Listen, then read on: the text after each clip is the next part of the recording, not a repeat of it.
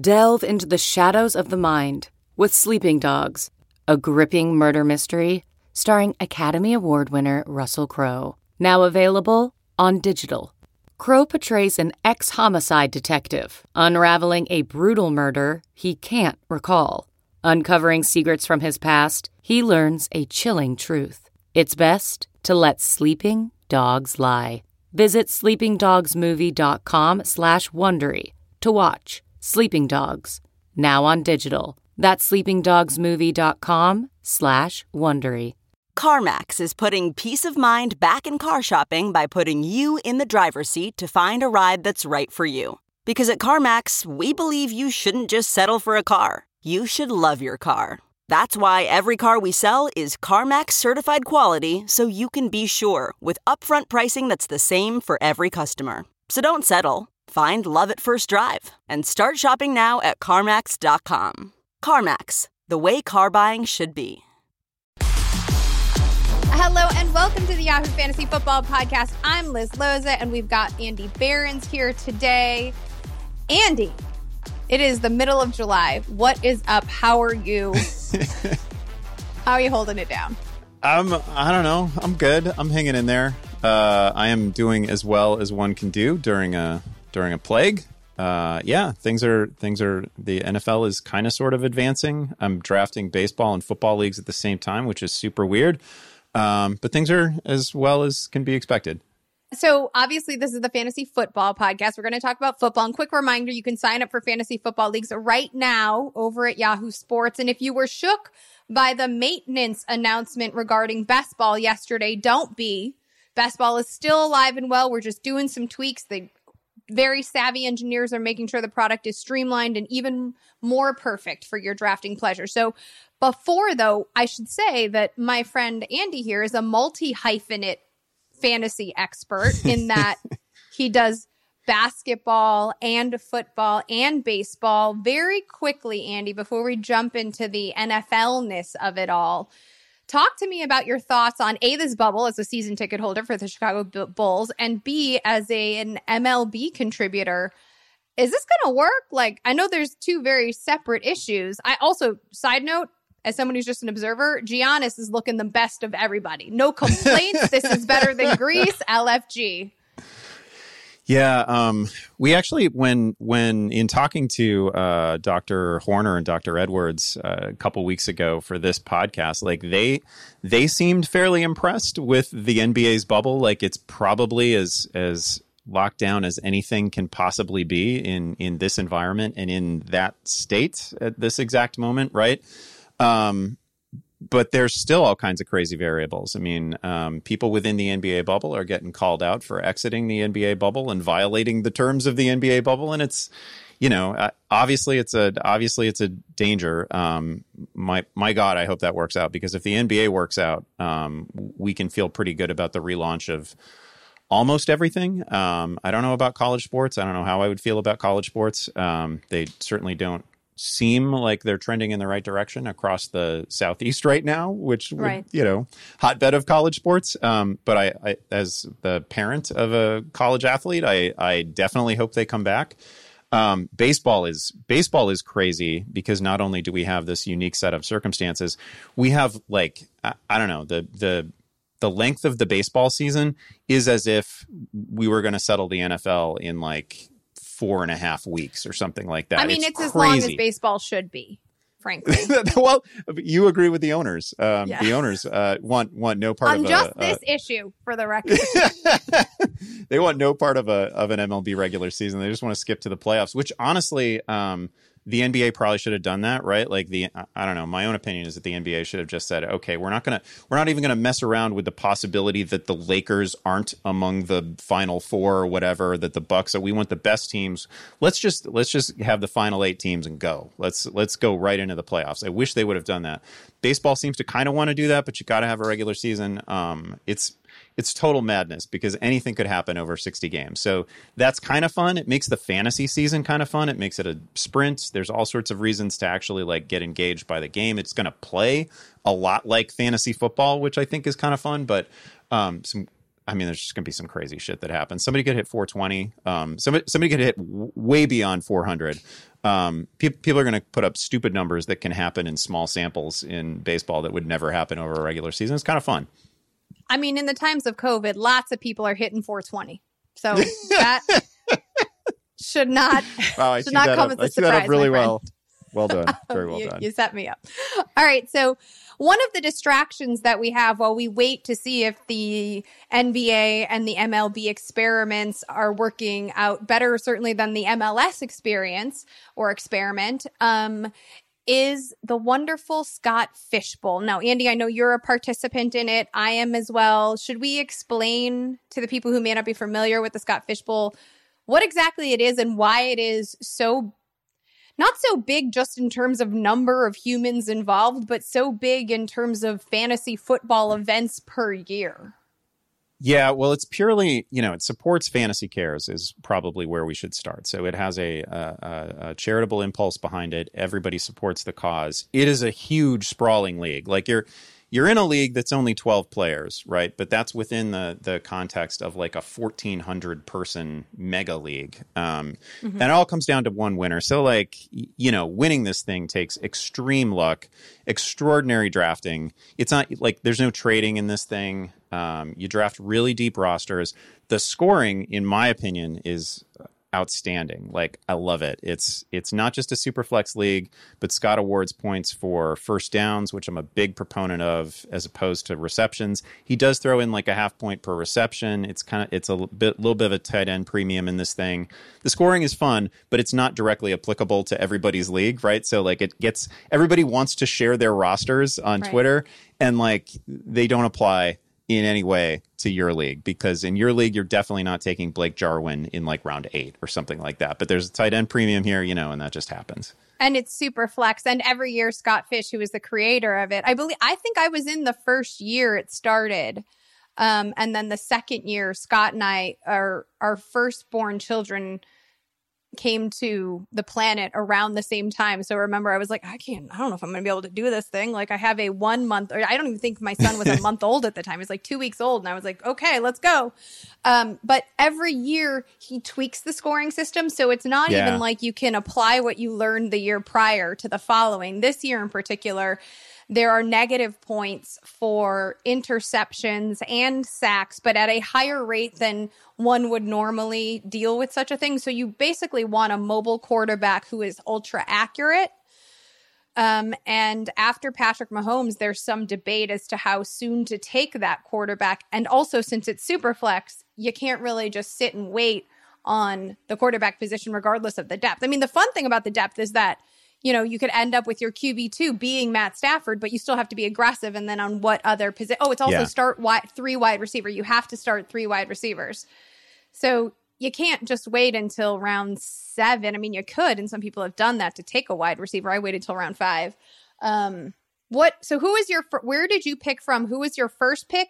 What was because you're done drafting. I'm still drafting. I'm in round 21 right now. Actually, with the third pick of the 21st round of this draft, I selected, with great pride and enthusiasm, Devin Funchess.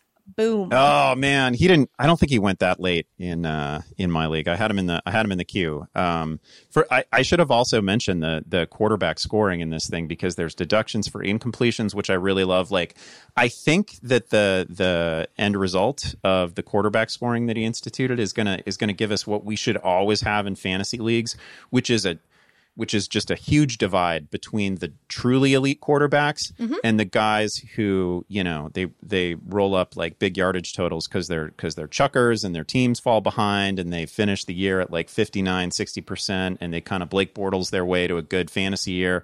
But those aren't elite quarterbacks that like really impact winning in the NFL. And I think this league, you're going to find huge gaps between like the number 1 quarterback and the number 12 quarterback, which isn't necessarily something that we normally find. So I'm pretty excited about that. I picked 4th in my draft, and this year for the first time, we do this thing on my fantasy league. This year for the first time, I used no clock on my picks. I had everything pre-drafted. I had everything queued. like, it doesn't mean that I didn't spend a lot of time thinking about it, right? Because like what the hell else are you going to do? Like, what is time right now? All I did was queue players in different rounds. Like, I spent an enormous amount of time on this thing, but I had everything pre-drafted. So I didn't waste anybody's time mid-draft. And I had Lamar Jackson 4th in this thing, and that's where I got him. So I had Mahomes just a hair ahead of him. I would have taken either McCaffrey or Saquon. They didn't fall. I generally, in a Superflex league, and certainly in this format, I want 2 quarterbacks in the first. Realistically, I want them in the first 4 picks. I would settle for them in the first 5 picks, but I thought Lamar, I believe, would have been the highest scorer in this format last year. That's not really a surprise. It was a historic season. But his combination, obviously, of rushing upside, which is, even if he runs a little less this year, that's comfortably 1,000 yards. And the gains he made as a passer, I think, is pretty obviously, if not the number 1, he's certainly the number 2. So it's interesting you said that, because we also were on the Yahoo Fantasy Football team previews, and we both did the Baltimore Ravens. And one of the questions was about Lamar possibly suffering some sort of rushing regression. And I think we both said, like, sure, probably, but who cares? He's still the 1 or 2. The real question is whether he will regress, stay static, or improve as a passer. And I made the point, I didn't read what you wrote finally. I think I might have entered mine a little bit either before or shortly after you. If Miles Boykin comes around, if Marquise Brown stays healthy, if J.K. Dobbins gets on the field, like, then he has some more weapons.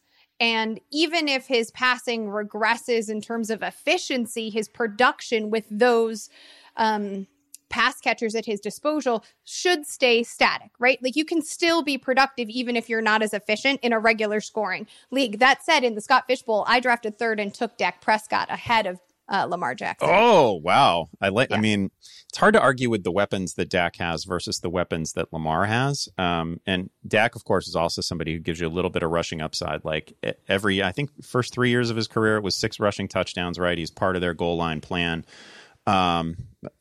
I think easily Lamar, even if he gives away some rushing yards, he could have run for 10 touchdowns last year. He could have run for 12 touchdowns. Like, it's not going to shock me if he runs for 300 fewer yards and 4 more touchdowns, right? Like, it's totally in play for him to rush for 10, 11 touchdowns.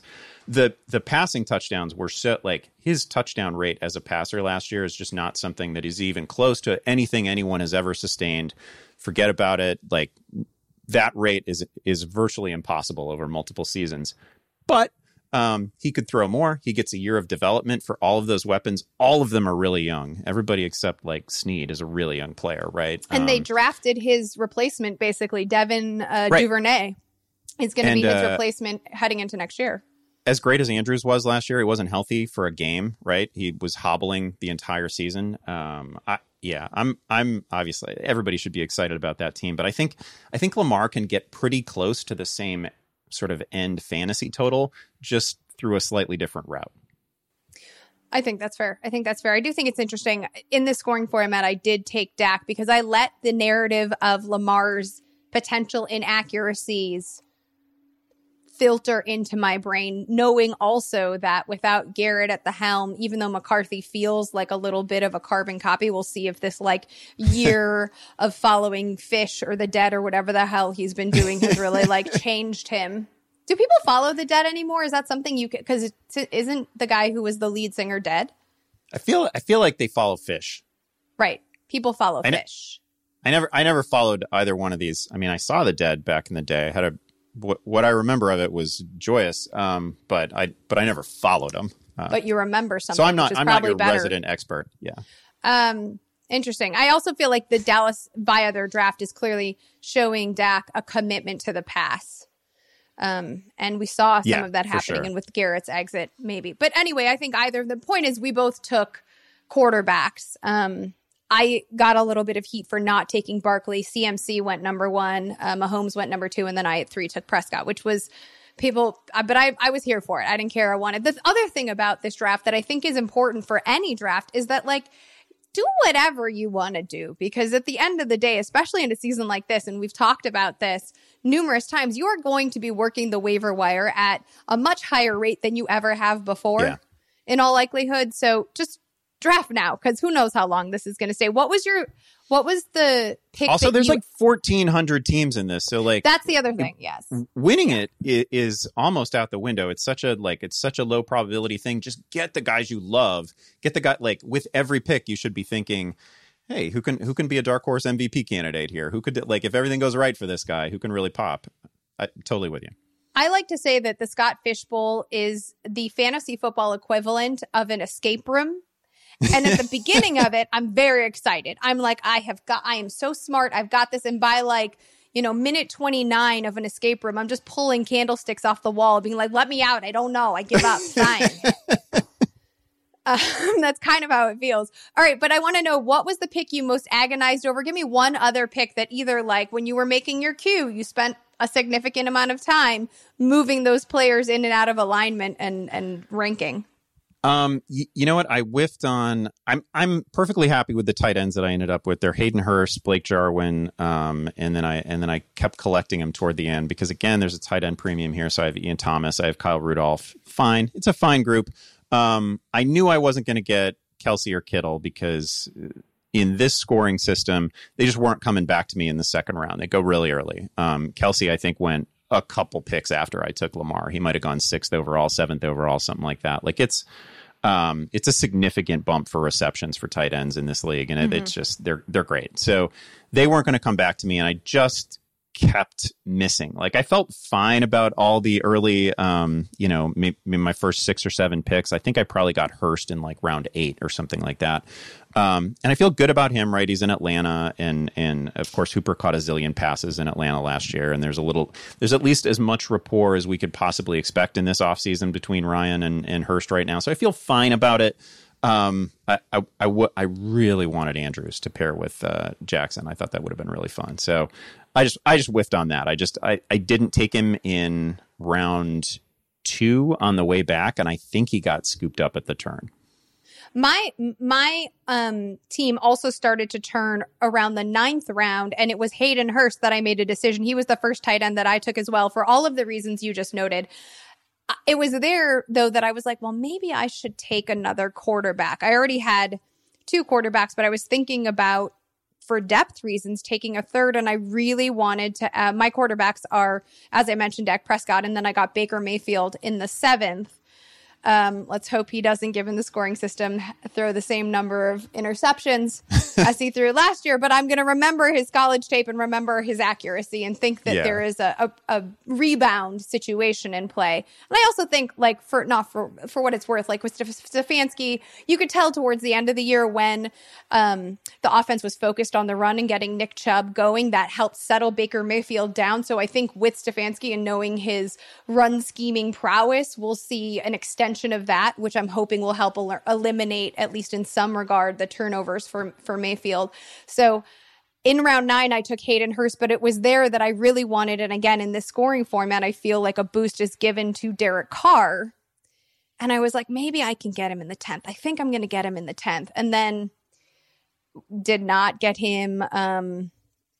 Like all of the picks that I wanted. Then I was like, all right, well, maybe I'll get Michael Gallup. He was next in my queue. That didn't happen. And then I was like, all right, Gardner Minshew. Maybe I'll get him as my QB3. That didn't happen. So I got to the 10th round and I was like, well, at this point, I'm not going to take any of these quarterbacks that are available. So I took Jordan Howard as like a steady floor play just to add depth to the position. He's been a lower round floor player that I've been taking. And then I ended up, because I have Terry McLaurin, stacking Dwayne Haskins 2 rounds later as my QB3. But it also happened. The decision on tight end is what kind of threw everything else out of whack.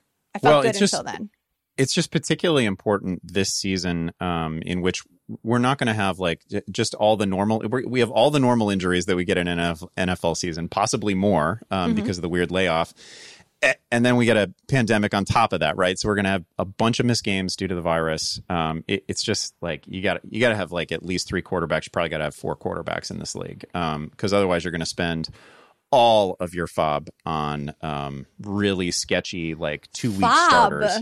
Did you say FOB? We're going to spend all of your FOB? How not? Should very I say Midwestern?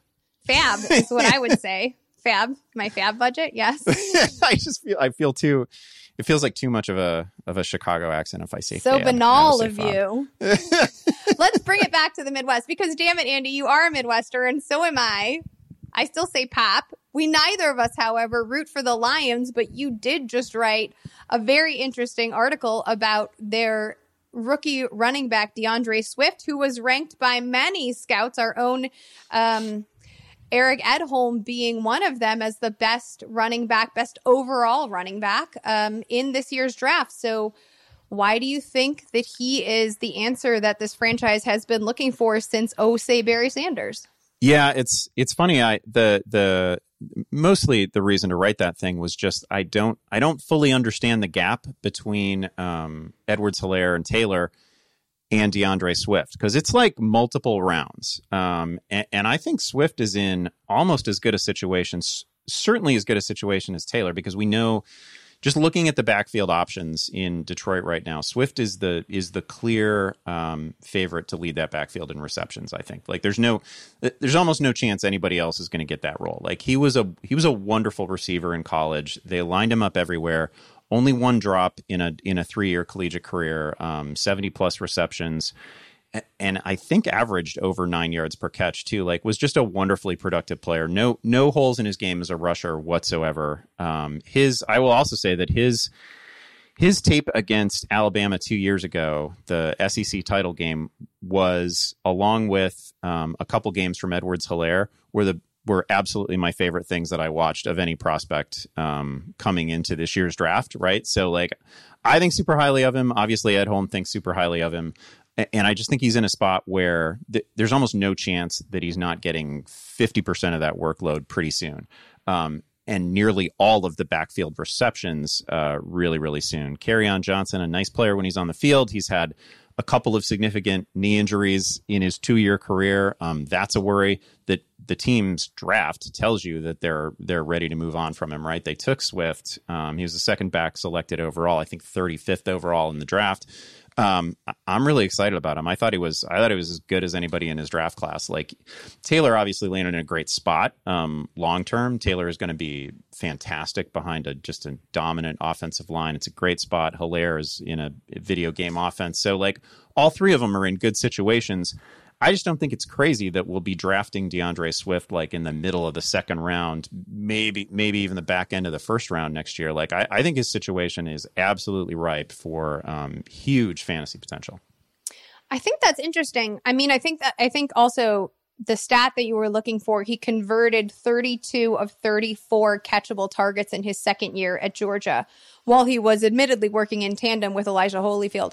But I think the reason he is dropping is, number one, the Kerryon Johnson truthers are still very loud, right? It doesn't matter how accurate you are sometimes, especially on Twitter. Yeah. It matters how loud you are. And there's a little bit of a take lot going on around Johnson, despite, as you said, what the draft has clearly alerted us to. I also think because he was comped to Dalvin Cook specifically by so many scouts coming out of the draft, that rings as injury concern, durability concern, right? Like, so now fantasy managers are thinking like, well, is he very good insurance for another guy who's very good? Are either of these guys able to hold on to a 16-game season? And when you look at Jonathan Taylor, who, and I think you've said this, in fact, I think I'm quoting you, has won or continually wins the O-line lottery after coming from Wisconsin to going to the Colts, right?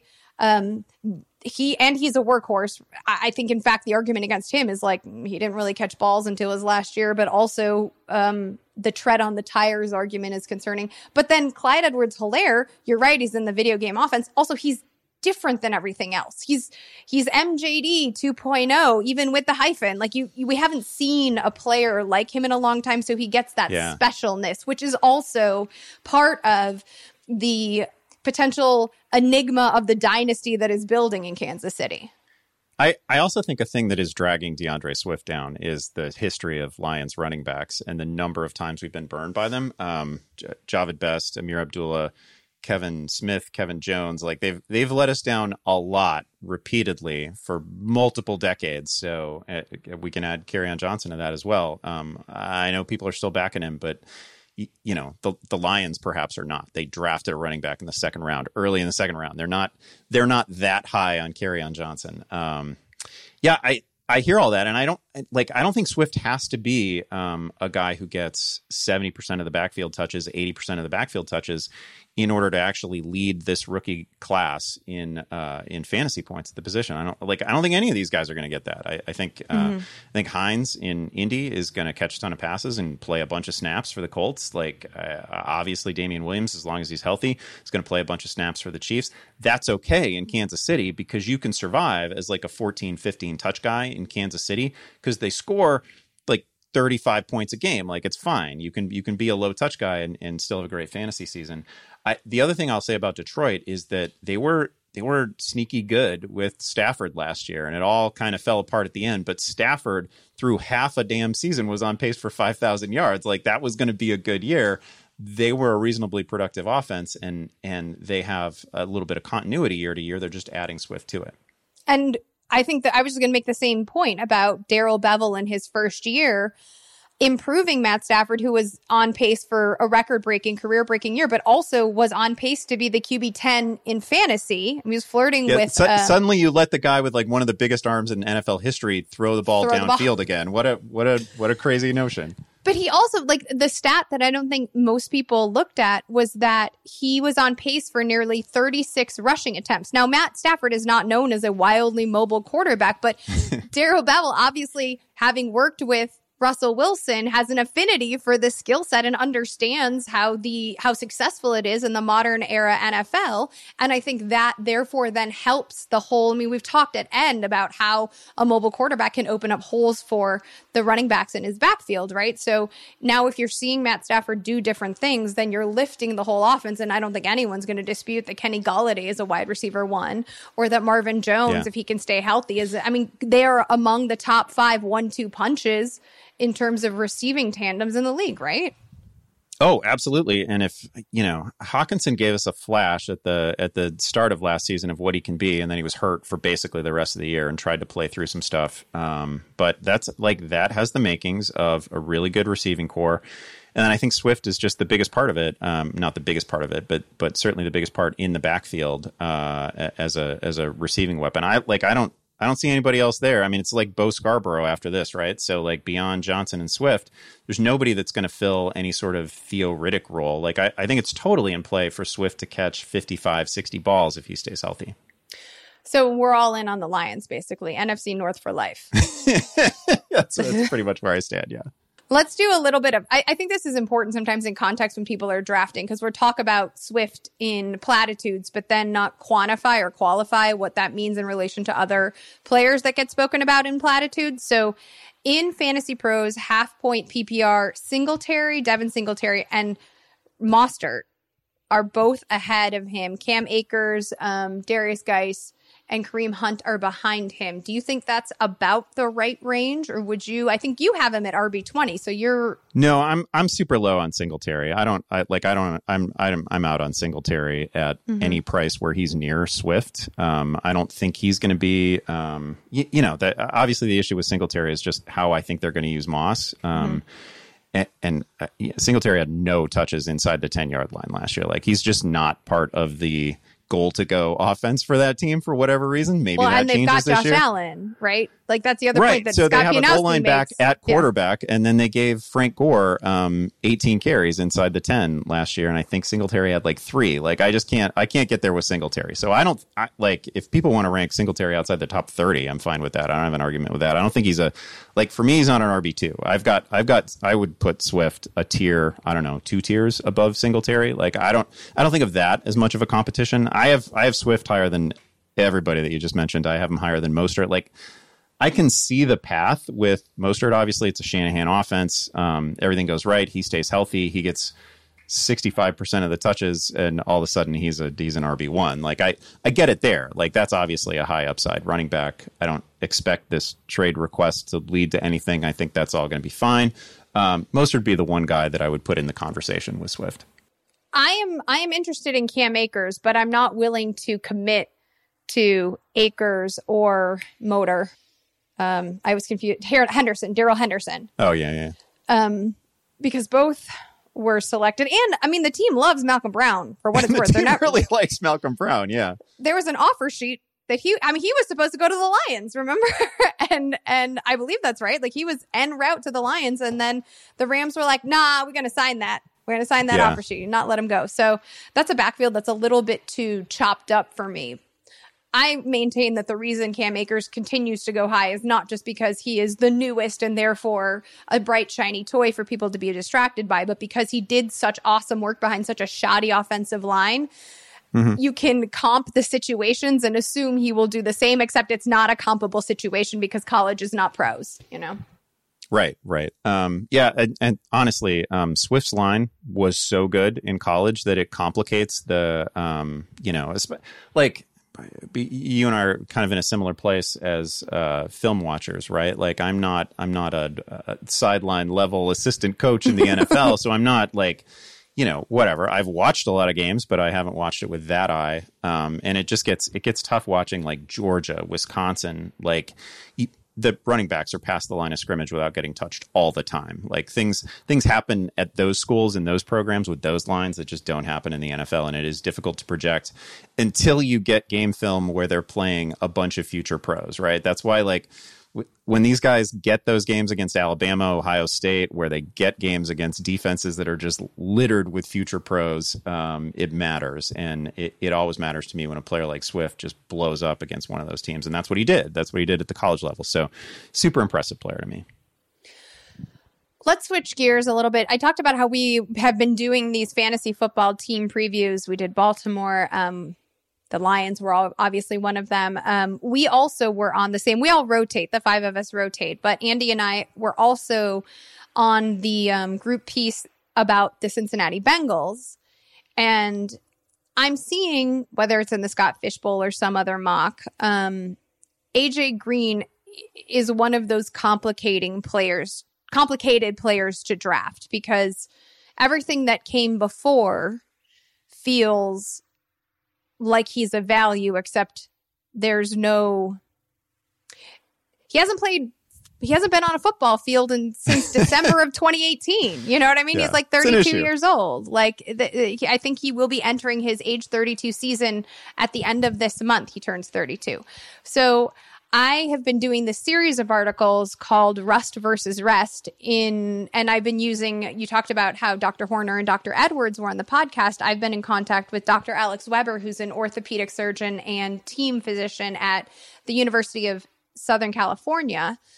And, he said some really interesting things about Cam, which got me very excited. And it's been fascinating. And I think you are feeling a similar thing, having spoken to the doctors that you did, to hear how the medical specifics can work, like to hear about the grade of the sprain, or in Cam's case, Dr. Weber opened the interview by talking about how players who enter the combine with a Lisfranc injury, which is the foot injury that Cam sustained, are often that particular injury is a negative predictor, meaning that players that come to the combine with it often experience shortened careers and lower draft positions, and they really never regain form. Is the black and white. There are exceptions, yes, but so then you think, oh my gosh, and that's there's a Achilles and a shoulder tear are like the other two, and then also cervical spine issues. There are like 4 major negative predictors. Those 4 among them. Cam's had 2, so you're like, oh wow. But what he explained to me was that when the ligament is torn, in that there's a ligament in the foot that keeps all of the little bones in the foot together. And when that is torn, the surgery requires all of those little bones to be realigned. And that's why it hurts, is because those bones aren't in alignment. So they realign those bones. And then often when players rehab and go back to sport, those bones get jostled again. They fall out of alignment. And that is when the issue becomes recurrent. And that is what will usher someone out of the league. The interesting thing about Cam is that there has been no misalignment of the bones, which is a really important fact because that, you hear Lisfranc and people are like, well, how do some people recover it and some people don't? Well, the answer is like, if you have a widening or misalignment, that is what messes everything up. And you can't just keep going and cutting because then scar tissue issues happen and then your other muscles can potentially atrophy because you're not staying fully fit, etc. And so Cam has not experienced a misalignment of those, which is massive to know in his rehab. And that's why the doctor believes that in this particular case, because Cam suffered the injury in the preseason and didn't play, the rest will work in his favor because he's had enough time to rehab it and stay healthy and come back. So he's anticipating that Cam starts the season at 100% and has no issues unless he'll probably be concussed because there are dirty hits thrown at Cam constantly, although maybe in New England that'll change. Who knows? He's still huge, so probably not. But it won't be because of the foot and it won't be because of the shoulder. The shoulder has been cleaned up. And so I wanted to know about AJ Green, and that edition of Rust versus Rest is coming on Thursday. And I will say that the doctor certainly believes that in AJ Green's case, the rust will be a major contributing factor and should not be thought of as rest, given his advanced age. So now I'm more out at, because before I was like, well, players can rehab. He's had all this time to come back. But like, it's a little bit murkier because if we all remember, he hurt his ankle day one of training camp last July, so nearly a year ago, but he also hadn't played, had a low ankle sprain, not a high ankle sprain, and then had a clean out surgery. Probably some cartilage sheared off is the assumption, a couple of days later, and then has rehabbed it, but never felt right. But the question is obviously, well, did he decide not to sacrifice his body in a kind of contract year for a team that was not going to go anywhere? Or did it really not feel right? Yeah, I think we have to take the player at his word there because I don't know the exact timing of it. I do remember that AJ came back to practice, right? Was it November? Was it December? And then tapped out again, which certainly wasn't a good sign. And it's also, obviously this is a slightly different position. They're both explosive athletes, but AJ, somebody who much more reliant on explosiveness and athletic ability necessarily than your typical NFL quarterback would be. So it is a worry. And I think the fact that the Bengals also drafted an AJ Green replicant in T. Higgins is maybe a sign as well. I think it's totally worth a shot for the Bengals to see what they've got with AJ Green on the tag for a season because he's been one of the best receivers of the modern era, right? Like he's never been necessarily that number one guy, but he's always like for years, he was a solid number 3 or 4 in the entire league. So I think this is totally worth it. I think Higgins is good. I think Higgins is really, really good. I was surprised that he was a second round receiver, same size as Green, some of the same scouting flaws coming into the draft process. But just an incredible playmaker, incredible hands, a catch radius guy, right? Like he was a fun watch. He was a really, really fun watch. And I expect him to be really good really early.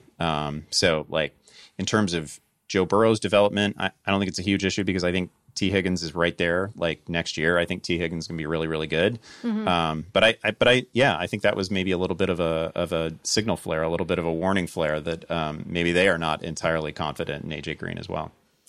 Yeah, I think that is where I am leaning. Also, where he's being drafted, you don't need him to be a top 15, top 20 producer, really. Like you can take him and see what he gives you. I mean, there's always the question of he has been the best jump ball specialist in the league. So like and I do think that I don't agree with you that T. Higgins is going to flash early. I think at some point he will have some multi-touchdown games, but I foresee more of, I don't remember when Preston Williams flash. Like I guess he did flash early because then he got hurt and that's when Gesicki came on. Yeah.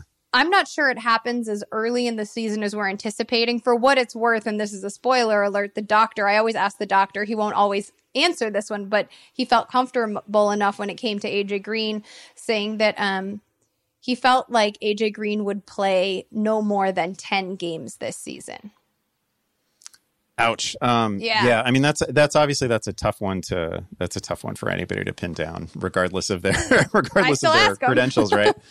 Right. Like the one thing that gives me hope about AJ Green is that he's never not been good. Like, his last season, 2018, he still averaged almost 80 receiving yards per game, right, and was on pace for a 1,200 yard season, which is just what he did forever prior to that. So, like, AJ Green has never not been a good player when on the field. I think you have to like. I've drafted him several times because there are a lot of draft rooms where everybody's just sort of either out on him or they've got him ranked as if he's like some low end wide receiver 3, wide receiver 4 type that they just won't touch. I feel like your upside with AJ Green is still a 1,200 yard season. Like, he's been that guy. He could be that guy again on a per game basis. He's been that guy even in some of these injury prone seasons. So if that comes back, great. And at the point in a draft where you're really seriously considering AJ Green, DJ Chark is gone, McLaurin is gone. Like, all these guys that I think of as, potential breakout wide receiver ones are probably gone. And then AJ Green for me jumps off the page. I'm trying to find where we have him ranked. So you have him at 16. Yeah, I've got to have him in the teens for sure. I have him at 18. The rest of our crew has him at 38, 31, and 40. So, yeah, I mean, they're obviously betting on the 10-game season or the 8-game season or something like that for AJ Green, which is totally in play. Like, he missed the entire year last year with an injury that we think he's over, but we haven't seen him. It's valid. I get it. I'm ranking him as if I'm going to get a solid 13 games out of him. Interesting. I like that you mentioned Terry McLaurin because I'm finding in drafts that's about where he's going. But I think I would probably draft McLaurin ahead of AJ Green, which is not in line with my rankings, which means you're welcome, Jason Klobaka. I have some tweaking to do. Let's close things out with a little dissenting opinions. And these in particular jumped out. So let's talk about him. We already talked about Dalvin Cook, but no, we haven't. We talked about DeAndre Swift. See, I made the mistake myself. So Dalvin Cook, you have him at RB5. I have him at RB9.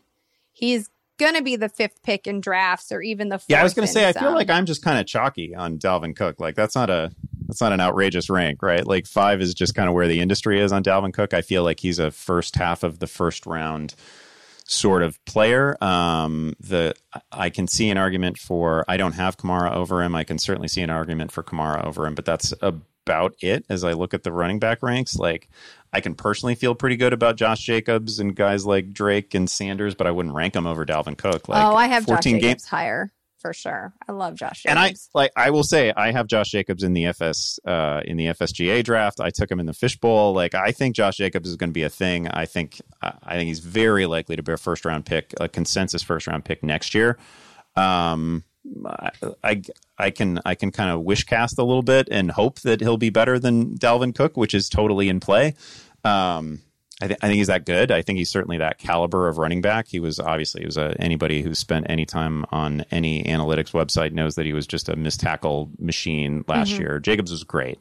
If he can just if they just throw to him 60 times, it's fine. Like, he doesn't need to be a 90 catch guy. If he can just be like a 45 catch guy, a 50 catch guy, great. I like Jacobs a lot, but I mean, Dalvin Cook is in a ripe situation. He was kind of a fringe, like, on your MVP ballot guy last year before he got hurt. And again, I feel like I'm kind of chalky on him. So who else do you have above Dalvin Cook? So, well, first, the reason I have Jacobs higher is the reason I have Cook lower, which is when I look at Ruggs being added to the Raiders offense, and, not for nothing, Ruggs and Jacobs were teammates. So I just like that. There's a field stretching element that I like much more. And without DeAndre Washington, that's 40 some odd targets that have been freed up. So, I know they've added other pass catchers, but out of the backfield, there's one more body missing. And I expect the other guy to be used more as a fullback. So I'm not particularly worried about that. But I think that with the field being stretched, you're going to see fewer stacked boxes for Jacobs. And I think when you don't have Stephon Diggs as capable of a receiver as Justin Jefferson may be with his, he has Keenan Allen potential. This is his first year. There is an abbreviated offseason. Stephon Diggs added such a vertical element to that offense that I don't know that we're not going to see Dalvin Cook see more than 23% of his fronts be stacked. And so that is kind of what I am factoring in for Cook, and the durability issues. Like, Jacobs did all of that he did, which you just mentioned, with a fractured shoulder from week 7 out. And this is one of those areas where I can't go wrong, because like if you're right on Jacobs, like it's going to pay off for me in a huge way, because I like him. I just don't have him there in my ranks. So I'm kind of rooting for you to be right about this one. You also have to, like, if you take Cook, you really seriously got to think about Alexander Mattison, who could be 95% of Dalvin Cook. And now I've got a situation where I got to draft the understudy as well. And there's nobody behind Jacobs that I want the way I want Jacobs, right? Like, you're kind of liberated in that respect. You can just veer off to another team. You don't necessarily need to draft the guy who's behind him on the depth chart. To answer, I do have Kamara ahead of him. I have Derrick Henry ahead of him. I have Nick Chubb ahead of him, and I have Joe Mixon ahead of him. One thing I've realized, and we don't have him on the script to talk about, but like, Nick Chubb is more polarizing than I had realized. Like, the draft chat that breaks out when somebody takes Nick Chubb at the back half of like the first round in industry drafts is like, people hate him. I didn't even know there were people who hated him, because I think he's as efficient and as productive a runner. Like, I get it. Kareem Hunt's there, and Kareem Hunt is going to catch a bunch of passes. I don't think they hate Nick Chubb. I think that they are holding on to hope from maybe they had, Kareem Hunt in Dynasty a couple of years ago. Yeah, I think that's probably it as well. Obviously, Hunt is going to catch a bunch of passes. I think like the entire Cleveland offense tailed off in the second half last year, and that was not. It's not like Chubb became less likely to score touchdowns when Kareem Hunt was in the mix. I don't know. I think Chubb's a brilliant runner. He's clearly not in line to catch 60 balls. So in half PPR ranks and PPR ranks, I have to be down on him. But that guy's a great player. You mentioned his efficiency, and that's why I have him. I just think he's a higher floor pick than Dalvin Cook. And so I have him ranked ahead, because in such a volatile position group, I want the guy that's going to give me 16 games over the one who probably might give me 12. Yeah. No, it's fair. It's totally fair. Cook is the one guy in that sort of consensus top 5, top 6 who we just haven't seen like a fully complete healthy season from. Let's talk about DJ Chark versus Keenan Allen, who you mentioned Chark. I have, through all of these, it's interesting because I feel like we talk a lot about like, in doing these mocks, it's a great experiment. You can find out how you actually are ranking these players. And sometimes it feels a little bit like a script, like we're just telling people that. But in fact, Keenan Allen has been a player in numerous drafts. And I talked about this the last time I was on with Matt. That I am seeing go very late, and it forced me to dig into Keenan Allen's numbers and say, like, why am I am I really that invested in him having not played without Phillip Rivers that I'm afraid he can't drag another quarterback into production? Like, let's look at these numbers. And I am not anticipating, a fourth consecutive 1,000+ yard season out of Keenan Allen, but I also learned this from you, Mr. Behrens, to bet on talent more times than not. It's fair. I think if we were just ranking NFL wide receivers without team context, if we were just having a draft from scratch and like redrafting the entire league, I think Keenan Allen is probably a top 12 guy. Maybe he's a fringy top 10 guy. Like, I don't have him ranked in accordance with his talent necessarily. I think Chark is great, and if not for the ankle injury, I want to say it was like 4 games to go last year, 3 games to go, something like that. And he maybe even made the mistake of playing through it because it messed with his per game numbers a little bit. But that guy was going to be a wide receiver 1 or really, really close to it. Super explosive. He announced his arrival on that crazy play where Nick Foles broke his collarbone, right? And Chark just a brilliant touchdown, wonderful play, and he was just great all year. I'm kind of a believer in Minshew, And I like that offense has gotten away from believing that Leonard Fournette needed to get 400 touches or whatever, right? Like it's gonna be a much more interesting offense. Chark, I think people know, came into the league at his size. I think he's 6'4", like 200. At his size, to run a 4.3 is pretty crazy. Elite speed by NFL standards, elite athleticism by NFL standards, and it all translated onto the field last year. There's nobody really threatening him for the sort of top of the pyramid in that receiving core. I just love Chark. That's just sort of if everything goes right, DJ Chark's a top 5 fantasy receiver for me, and I doubt that's out there for Keenan Allen. I think that's totally fair. I mean, though that makes the most sense. The biggest leap for me is believing that Jacksonville can put together an offense that propels a receiver into the top 5. But as you were talking, I'm like, I have all of my talking points and my cons to your pros. And I'm thinking, well, the point that Andy hasn't said that works in his favor is that with the turnover in that defense, this offense is likely, we talked about this kind of quarterback at the top of the show, to pass a lot more. And that would not only improve, I mean, that at least, Scott likes to talk a lot about like your narrow volume trees, right? Like your narrow routes of volume. And that works in Chark's favor because, as much as I love me some Chris Conley, I don't think it's going to happen, and I do think there's a weird situation available for Tyler Eifert, who stayed healthy last year in the worst possible season for him to stay flipping healthy. But, there's an opportunity there. So maybe I need to move him up. He's my wide receiver 27. I just don't know if I want to be attached to this offense given all of the question marks, and it's hard to imagine a ceiling versus a basement in Jacksonville. Yeah, it's like, that's one of those things where Chark for me gets in my head. I sort of rope him into a discussion with Terry McLaurin too, who I have no idea who the number 2 receiver is for Washington, right? Like I just have no idea who is going to be second on that team in receptions or receiving yards or whatever. But I sure know that Terry McLaurin, if healthy, is going to be number 1, and he's probably going to double up anybody else's targets. The targets are going to be there for both of those guys. I'm not really a full believer in either offense. I'm particularly not a huge believer in Washington's offense, but I don't know that it's going to matter for McLaurin if he gets 150 targets. And I kind of feel like that's what we have to think about. Yeah. We have to think about what is a McLaurin season like, not at however many targets he had last year, but at 150. And Chark the same way. Like Chark is probably going to come in a healthy season at like 140, 150. And like, my God, like both of those guys could be top 5 players, no matter how bad the offense is. And your point is not, I mean, if we are drafting Allen Robinson, who we're anticipating 130, 140, 150 target, he's like the wide receiver 9 or 10 for all of us. So if he's a top 10 option with a much more stout defense that should be leaned upon, that is the centerpiece of their entire operation, and we're looking at Nick Foles likely, then the argument for Chark, who was, as you mentioned, unleashed by Foles, becomes much more optimistic. So I think you broke some ground here.